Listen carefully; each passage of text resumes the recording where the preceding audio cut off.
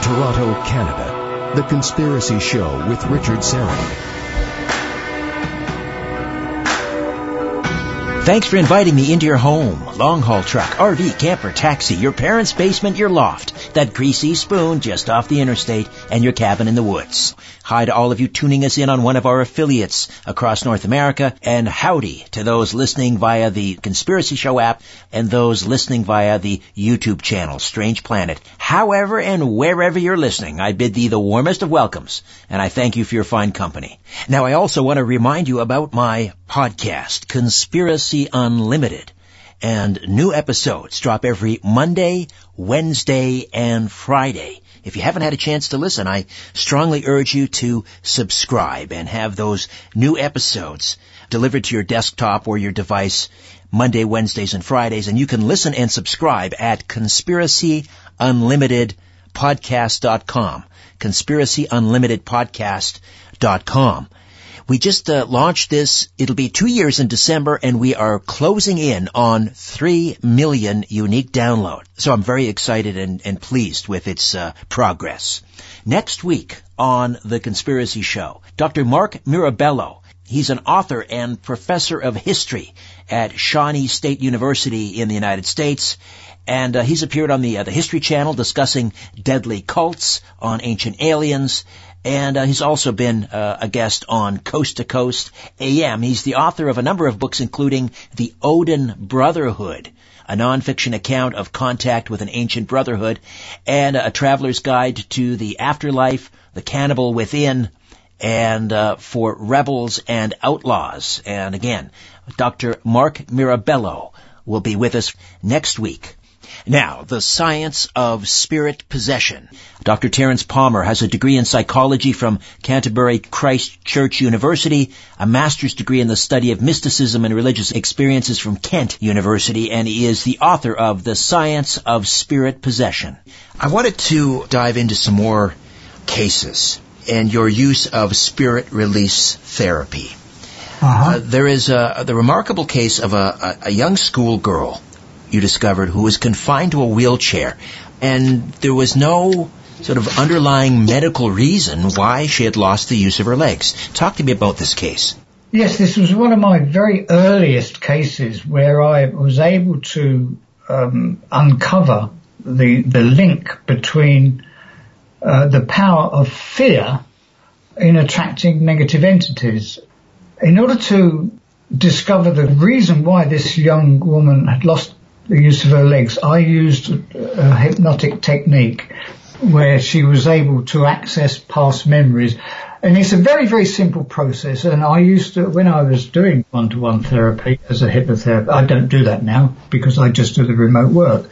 But a very, very common and easy way of uncovering the cause of an illness is to say to the person, right, on the count of 3, you go to that time and place where this problem began. 1, 2, 3. And you can click your fingers and the patient goes there, and you ask them to describe to you what is happening. Now, when I did this with this young woman, she was just 15 years old, her mother was in the room, and despite the power of the suggestion, she was reluctant to tell me what she was experiencing. She was embarrassed. She felt shame. So I brought her out of the altered state, out of the trance, and I said, just give me an indication of what was happening at the time that everyone was aware of. And she said, I was in the back garden of my friend's house. We were playing games. She was about 8 years old. And something happened that embarrassed her that she didn't want to talk about. And so I had to get the mother to leave the room because she didn't want to speak in front of her mother. And it transpired that a relative of her friend, an uncle, tried to molest her. So the intense fear, going back to what I was saying earlier about the energetic vibration of human emotions, this sends out a beacon. It's like an explosion of energy, of fear. And this attracts what we call dark force entity, a DFE. An interdimensional species that feeds off that emotional energy. And that's what she was affected by. That's how it came to be attracted to her. And why would this DFE manifest itself in her through paralysis of her legs? What you need to try to consider is that these interdimensional species, they need to sustain their existence off feeding off energy.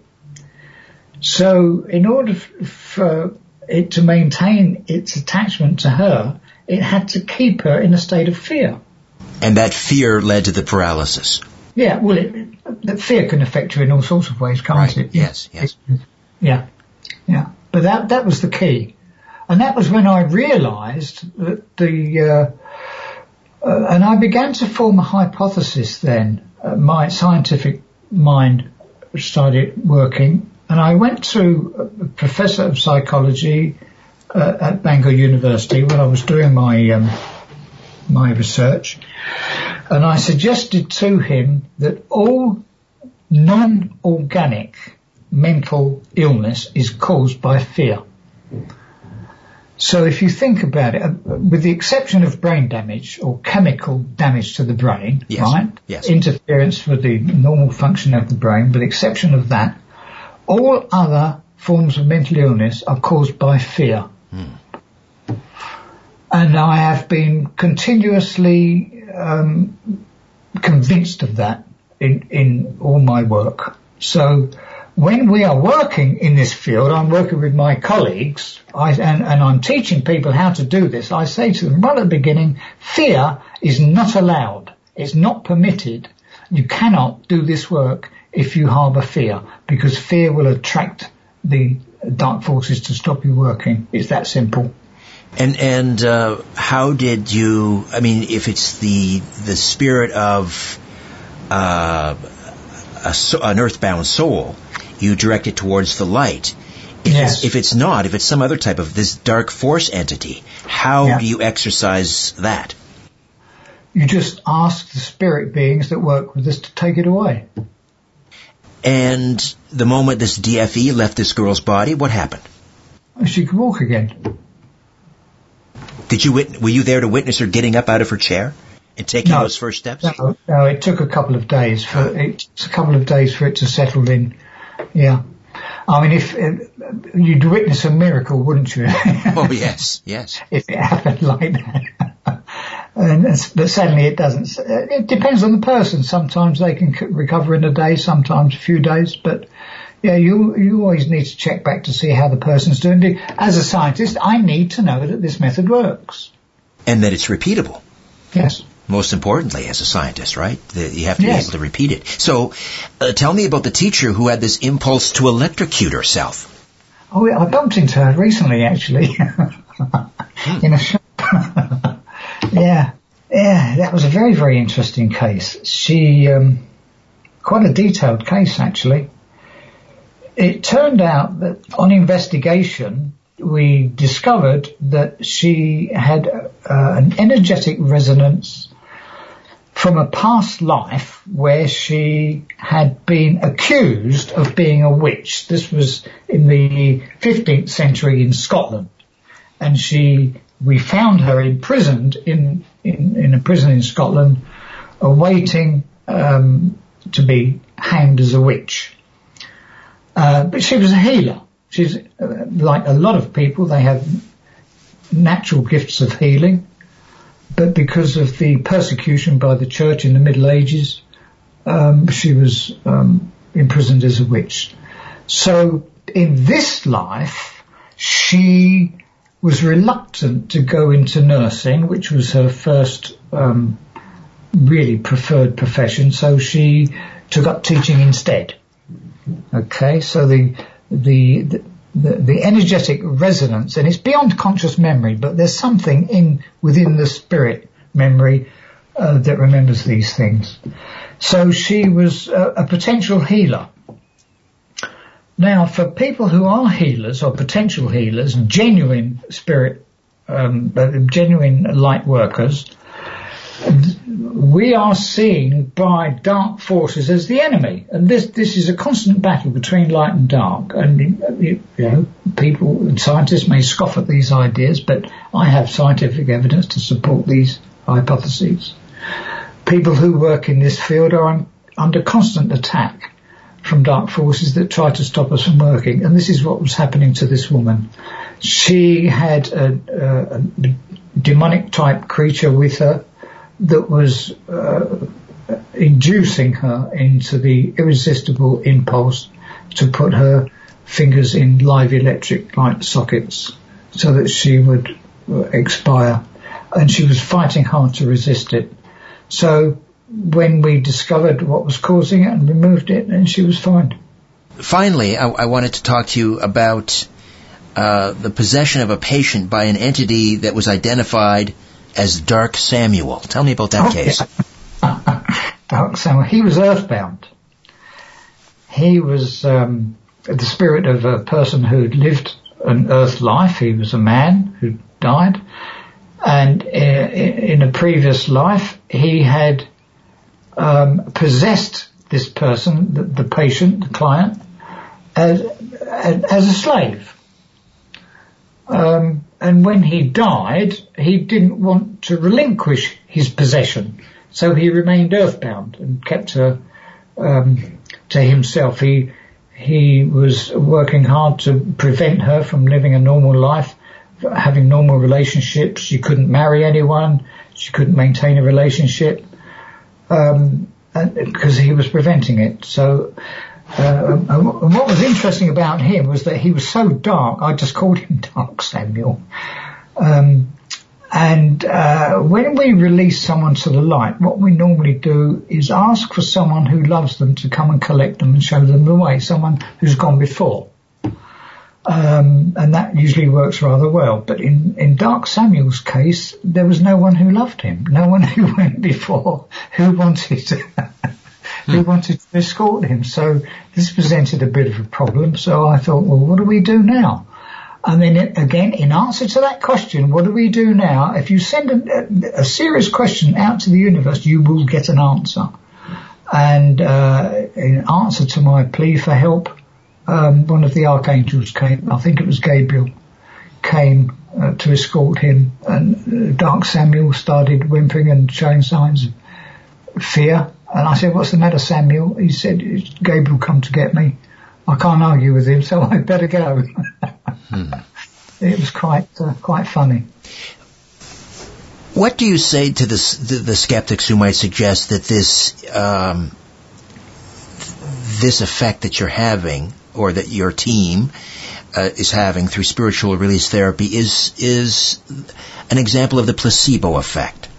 Yes, it's an interesting idea, isn't it? A placebo itself is an interesting idea, because what placebo actually demonstrates is the power of belief, doesn't it? Yes. That's all it is. Placebo is the power of belief. And yes, there could be an element of that attached to this method. If a person believes that what you're doing is going to heal them and it works, yeah, it could be the power of placebo. In order to test against that, what we do is, and this is where the scientific method comes into its own. When I receive a request for help from a client, I don't tell the medium anything about the details of the case. The medium has no preconceived ideas. It's just another case, and it could involve anything. We work on the case, we deal with the problem that's presented, and then I will leave it for 24 hours and wait for the intervention to start having an effect. Okay? My favourite procedure is to do nothing, is just to wait for that client to contact me and say, what did you do and when did you do it? Because I'm feeling so much better. So if the client doesn't know when the procedure is being conducted, it can't be placebo, can it? Right. And do you have cases, or have you had cases, where the patient, if I can use that term, they don't believe, and yet it works anyway. Yes, many of our cases are brought by family members on behalf of their loved ones. Extreme examples of this are where you have a parent who has a son, usually a son, sometimes a daughter, who's been sectioned, is in psychiatric hospital or in prison, but generally in psychiatric hospital on antipsychotic medication, so that they have no conscious awareness of what's going on. You can't communicate with them. You can't even reach them physically.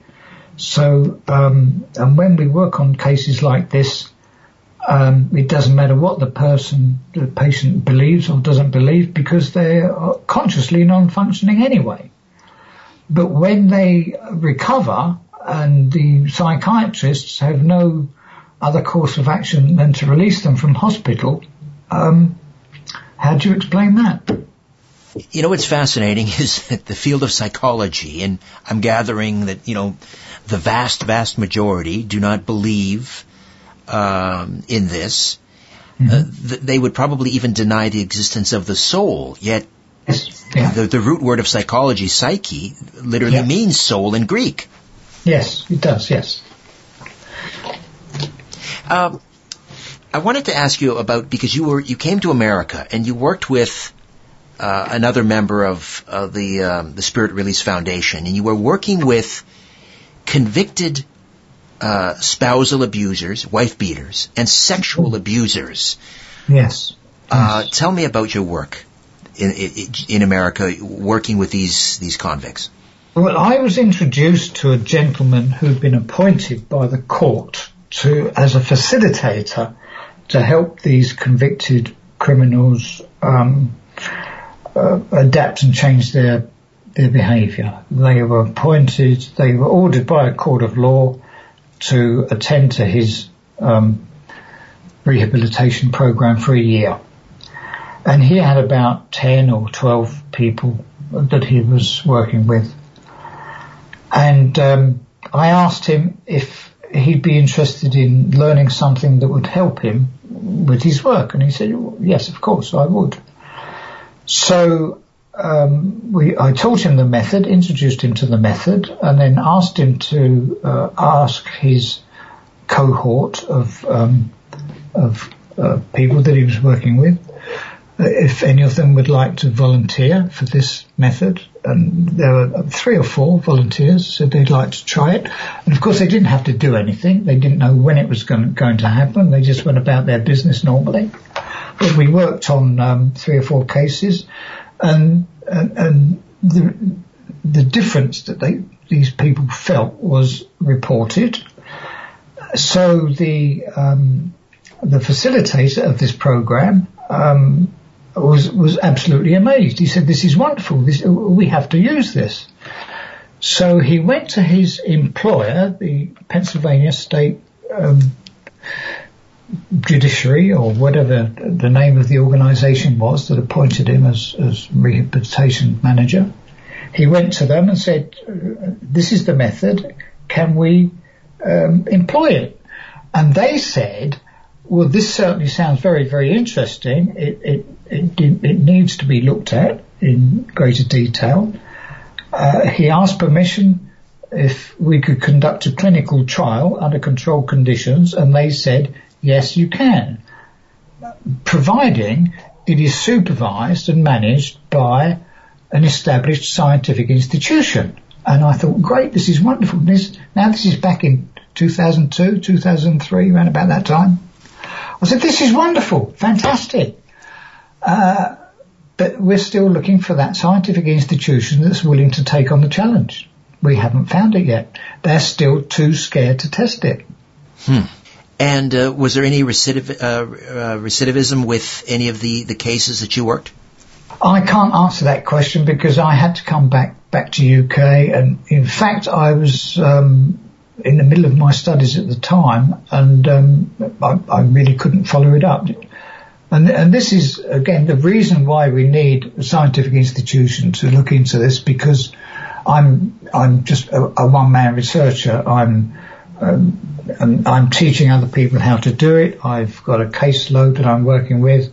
I'm gathering research, and I'm showing how to integrate clinical practice with research and teaching. But I'm still only one man. This really takes a department in a scientific institution. What I'm really looking for is a psychiatric hospital or a clinic that has access to patients with common problems, like hearing voices, for example, where these methods can be tested under controlled conditions. I can't possibly do it alone. All right, we'll take another quick time out, come back, and continue our discussion on the science of spirit possession with Dr. Terence Palmer, right here on The Conspiracy Show.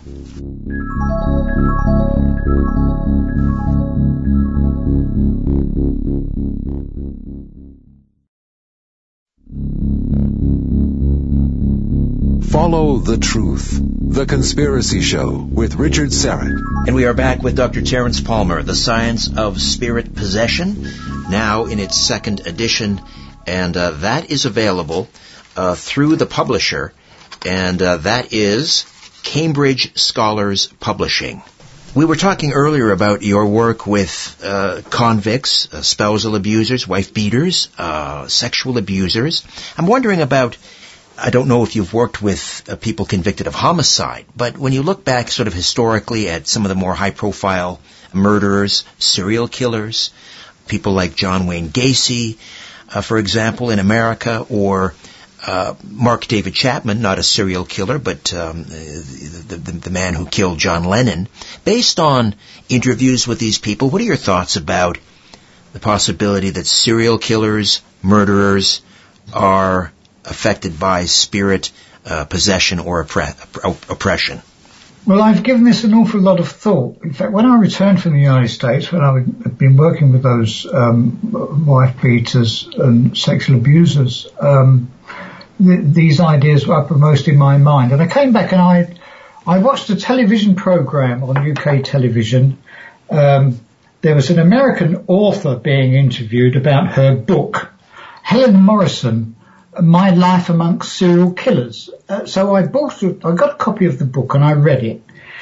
And as I was reading it, certain passages jumped out at me and demanded my attention. And I cited them, I made a note of them, and I put together an article that was entitled Serial Killers, Serial Rapists and Pedophiles. Are they evil people? Are they psychologically disturbed, or are they possessed? Now, this was an article that gave me my introduction to the university where I did my PhD, because that was my key, my introduction, if you like. And what's interesting is that when I presented this paper at a conference in Bangor, the conference was attended primarily by anthropologists with an interest in field studies with ethnic minority groups and traditional religions. So this idea of criminals being possessed by demons went completely over their heads. It was as if it just wasn't noticed at all. And that article, that paper, has never been published in a journal. I'm still sitting on it. But it gave me the idea. And when reading through Helen Morrison's book, it's blatantly obvious to me, when you read that with this knowledge in the back of your mind, it's blatantly obvious that when a killer says, God told me to do it, or the demon shouted at me to go and kill these people, that it is not just mental illness. There's a facet of that, yes, of course, because the person has lost their ability to exercise their free will. So you could call that mental illness if you like. But more recently, I visited the United States about 3 years ago by invitation to a group of people in Michigan that wanted to learn these techniques from me. And as soon as I arrived, the head of the organization said to me, "We've just had an incident locally. An Uber taxi driver has just been arrested for killing 6 people in Kalamazoo County." do you think this has got anything to do with spirit possession? I said, well, let's find out. So I sat down with a group of people. There were a couple of really good mediums there, and we were testing the method, how it worked. And this was a case that we were presented with where we could test the method. We were given the name of the taxi driver, and we sat in circle, and I asked the medium to connect with him, and he was in jail. And then, and this is recorded, it's on YouTube, you can watch this, it's called the Kalamazoo Killer, and I had a conversation with the spirit entity that induced him to kill 6 people. My word. So the answer is yes. And the accused in this case, what happened? Did he notice? Well, he's regarded as mentally ill. Are you guilty of a crime? Was he sane at the time that he committed it? I don't know. In fact, I presented this case at a conference in the UK at a university a couple of years ago, where we had a discussion about the legal implications of this. But it was a discussion between psychiatrists and theorists. I don't really know what the outcome of the case was, but we can only assume that he's, I don't know what the sentence is in Michigan for killing 6 people. Is it the death sentence or is it lifelong imprisonment? But I should imagine that his plea that the devil made him do it fell on deaf ears. So, I mean, obviously, this is very controversial to say the least, because then it calls into question the whole idea of personal responsibility yes. in criminal action. So yes. Speak to that if you could. Yes, very, very tricky, very difficult. When a person is possessed by a very, very powerful and determined and highly intelligent spirit, it's very difficult to resist that. So a person who is weak-willed or vulnerable in some way is more likely to succumb. A person who is strong-willed and has a very, very powerful, strong sense of self would be able to defy that and beat that off. So, yeah. But then, is it right to punish someone who's vulnerable? They're being punished anyway by the possessing entity. It's a very, very tricky area. And I can understand, and I've spoken to lawyers about this, I've spoken to top lawyers about this and discussed this, and the general consensus is that it's too tricky for the legal profession to even consider. Is a spirit possession or oppression always precipitated by some sort of trauma to that person to make them vulnerable? I would hesitate to use the word always, but there is a powerful indication that would suggest yes. Can it be physical or emotional? Yeah, it can be physical or emotional. Yeah, the most vulnerable people are children who are abused in childhood. So young children who are exposed to satanic ritual abuse, and I've met them. We've had clients who've suffered this, and those that come through it and survive turn out to be extremely powerful, very strong people for being survivors.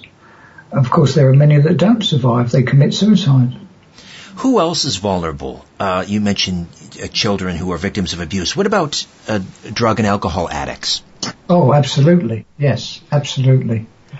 In fact, the cases that I deal with, every one of them's recorded. They're recorded in 2 ways. One statistical and the other is audio-visual when we're communicating on the case. So these cases can be studied statistically when the cohort's big enough, and they can be studied phenomenologically with qualitative discourse analysis.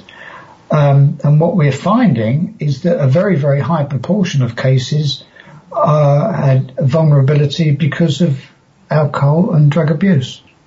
Can it be kind of a chicken and an egg type scenario, though? Because does the alcohol or drug abuse open that person up to an oppression, or does the oppression feed that addiction? A bit of both, really. I'll tell you where it's dangerous. It's like a self-reinforcing cycle. A person can suffer a bereavement, and we all suffer bereavement. We all lose loved ones and friends, and grief is a human condition that we all experience.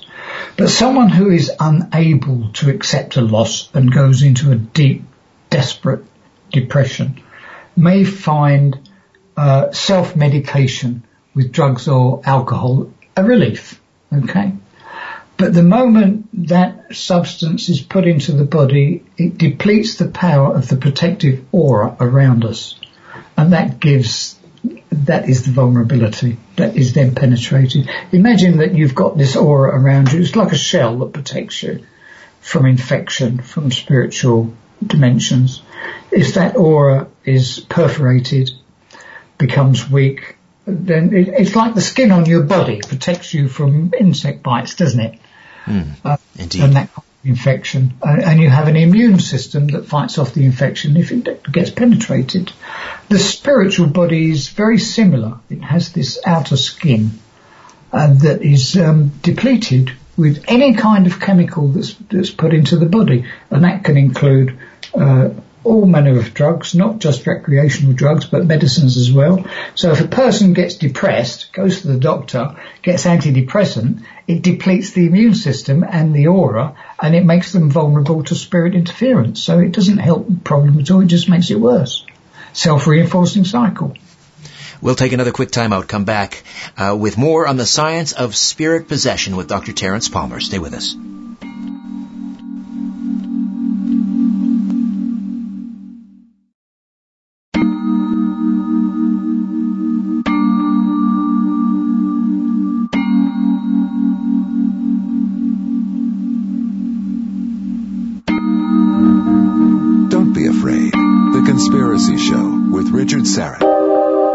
Welcome back. Dr. Terence Palmer stays with us as we continue to discuss the science of spirit possession. And let me read you a definition of spirit release therapy from the second edition of the book. Spirit release therapy is a term that is used by some practitioners, but not all, to describe a treatment modality that has evolved from the pioneering clinical experience of medical practitioners, psychiatrists, and clinical psychologists who have encountered patients with illnesses that have not responded to traditional psychotherapy or psychiatric methods. Such pioneers have treated them successfully using their own intuition and by responding to the expressed needs of the patient and those spirit entities that are encountered in dialogue, rather than treating them according to predetermined theories and the beliefs and assumptions of the therapist. Spirit release therapy could therefore be described as a person-centered or perhaps a soul-centered therapy. Terence, I wanted to ask you about schizophrenia, because you had mentioned that based on your research, virtually all, I believe you referred to it as all non-organic psychological afflictions are caused by a spirit attachment, oppression. But what about schizophrenia? Well, you can include that, of course. Let me correct you first of all. What I did say was that all non-organic illnesses, mental illnesses, are caused by fear. Ah, right. And fear is the attractant for a lot of interdimensional species that feed off that negative energy. Fear is just one of those negative energies. Anger is another one. Anger and rage will attract such entities. But yes, taking schizophrenia. Now, I'm not a medically trained doctor and I'm not a psychiatrist, so I'm not qualified to comment on psychiatric diagnoses. But my understanding as a psychologist is, and my experience of working with spirit entities, is that schizophrenia is a label given to certain mental illnesses by people who really don't understand what the real problem is. So it's a label to mask lack of knowledge, really, in my personal opinion. So very often we'll get a case referred to us by a family member of someone who's in hospital, usually a son or a daughter, but sometimes a mother. We had a mother recently referred to us by a daughter who'd been diagnosed with schizophrenia by the medical profession. And when we investigated, we found that she was afflicted with non-human interdimensional creatures that were feeding off her vulnerability, and once they were removed, then she was returned to normal cognitive functioning. What happens when a person is diagnosed with having some sort of an organic brain disorder, brain disease, but it's misdiagnosed, and it is in fact based on fear, as you say, and that person is given drugs, which seem to mask the problem. Yes. In some cases, it seems to alleviate symptoms. How does that work? Well, let me tell you that removing the interdimensional life forms that use this vulnerability, that's the easy part. Okay? Cleaning up the spirit is the easy part. The difficult part is getting psychiatry to acknowledge that the drugs are not doing any good at all, and to have that person released from the medication. That's the hard part. But the effect of, if a person has an attachment, what are the effects of the medication on that attachment, if any? The medication doesn't affect the attachment. The medication affects the brain of the patient. The medication affects the cognitive functioning of the person, and weakens their resistance to spiritual infection. This is a big problem for us, because I don't want to be seen as negatively challenging the medical profession. What I want to try to do is to say to medicine and psychiatry, what we have to offer here is adding value to medicine. So when you take a person into hospital who's showing signs of psychotic behavior and hearing voices, consider this as well. Not just load them up with drugs and hope for the best, because that's not going to work. Consider this possibility. Work with us to find the best practice for treating this person, rather than just giving them drugs and not considering anything else. This is my message to psychiatry. I don't want to go to war with psychiatry. I want to help psychiatry. One last time out, we'll come back and finish up with Dr. Terence Palmer, The Science of Spirit Possession. Stay with us right here on The Conspiracy Show.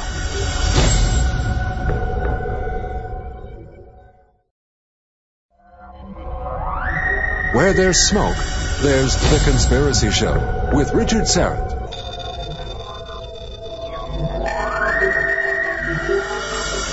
We're talking about psychological diseases, afflictions. What about the advancement of neuroimaging? What, if anything, has that contributed to your area of research? Okay, neuroimaging is useful for illustrating what happens to the brain when a person is having an experience.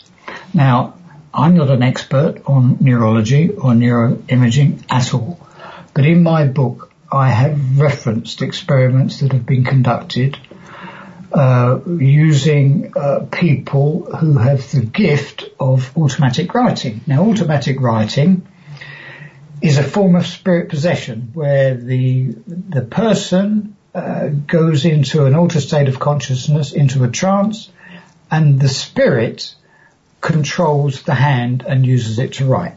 And this is very, very well known in research methods in investigating spirit possession. And again, it's not common knowledge, it's not widely known, it's kept very, very quiet.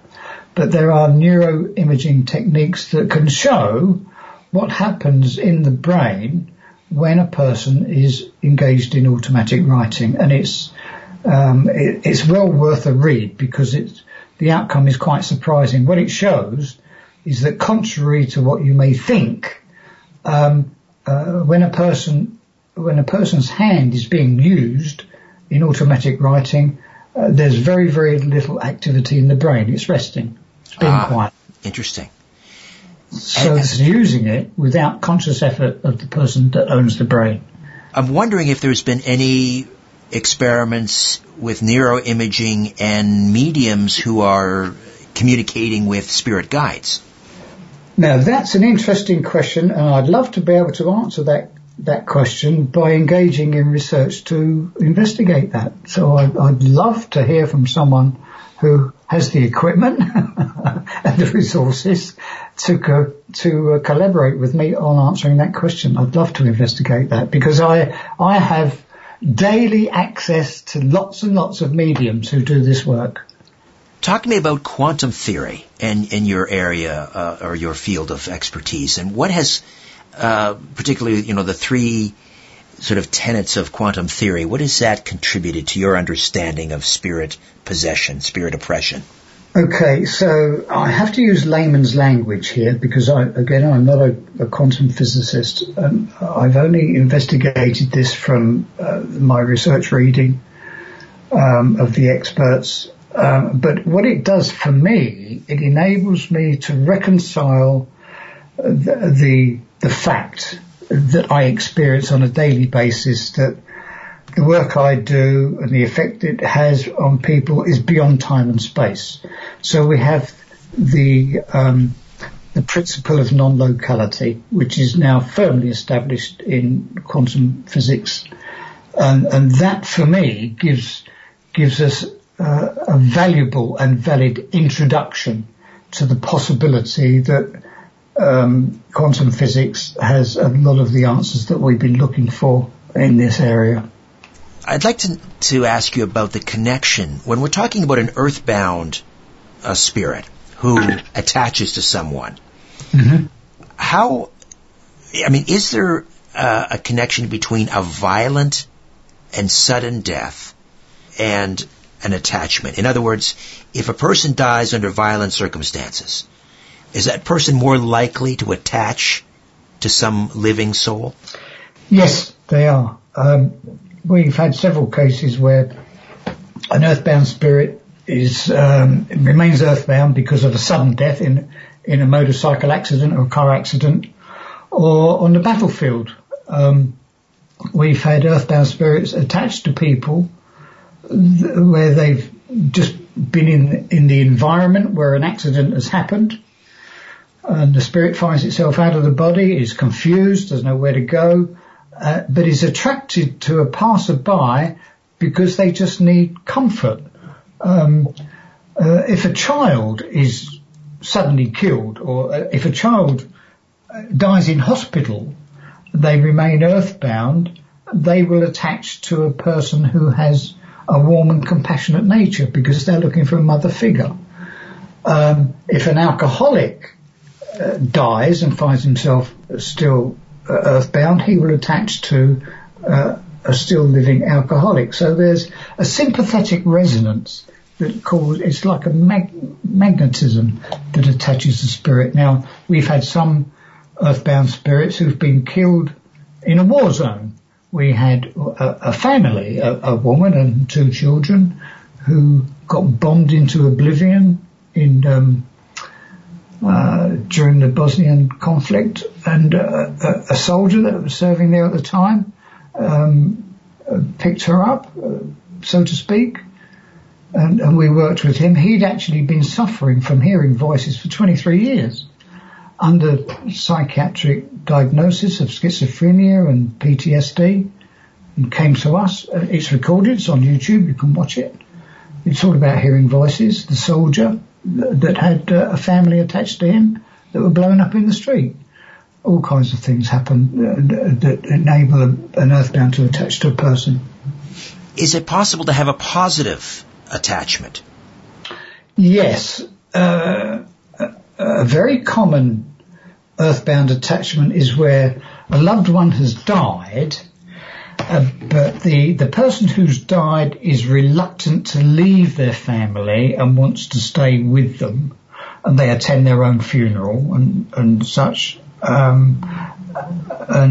Similarly, you have the family that are in such grief that they can't let go of their loved one who's died, and that causes them to remain earthbound.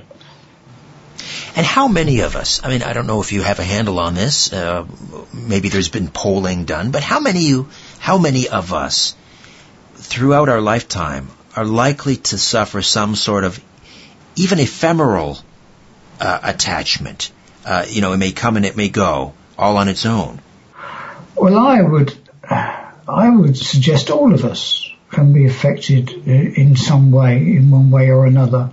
I mean, as human beings, we are vulnerable to infection from all kinds of things, aren't we? You can catch a cold, you can pick up an infection from another person. If you sleep with the wrong person, you can get a sexually transmitted disease. In fact, we had a case recently of a woman who had lain with a man who had been infected with what you would perhaps call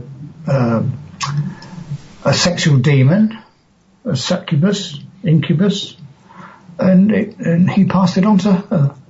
So we have a physical body that's vulnerable to infection of all kinds. We have a spiritual body that's vulnerable to infection of all kinds. I myself have had personal experiences of various different types of infection that have to be cleared with the help of colleagues. In fact, every month we all have a spiritual health check to make sure that we're still clear. But not covered by the National Health Service so far. Well, listen. I laugh at that. Listen, if the National Health Service employed the methods we use, it wouldn't be in half the trouble that it's in. Excellent point. The Science of Spirit Possession, 2nd edition, now available, and it's published by Cambridge Scholars. You can order it online at the Cambridge Scholars Publishing website. Terence, a great pleasure. Thank you so much. And thank you, Richard. It's been a pleasure talking to you, and I welcome the opportunity to try to educate people. It's not all fantasy. It's not supernatural nonsense. This is real and it's scientific. Thank you very much for the invitation. Thank you. Okay, that's it for me. My thanks to Owen Wolf and Ryan White. Back next week with Mark Mirabello talking secret societies. Until then, don't be afraid. There's nothing concealed that won't be revealed, and nothing hidden that won't be made known. What I say in the dark, speak in the light. What you hear in a whisper, proclaim from the rooftops. Move over, Aphrodite, I'm coming home. Good night.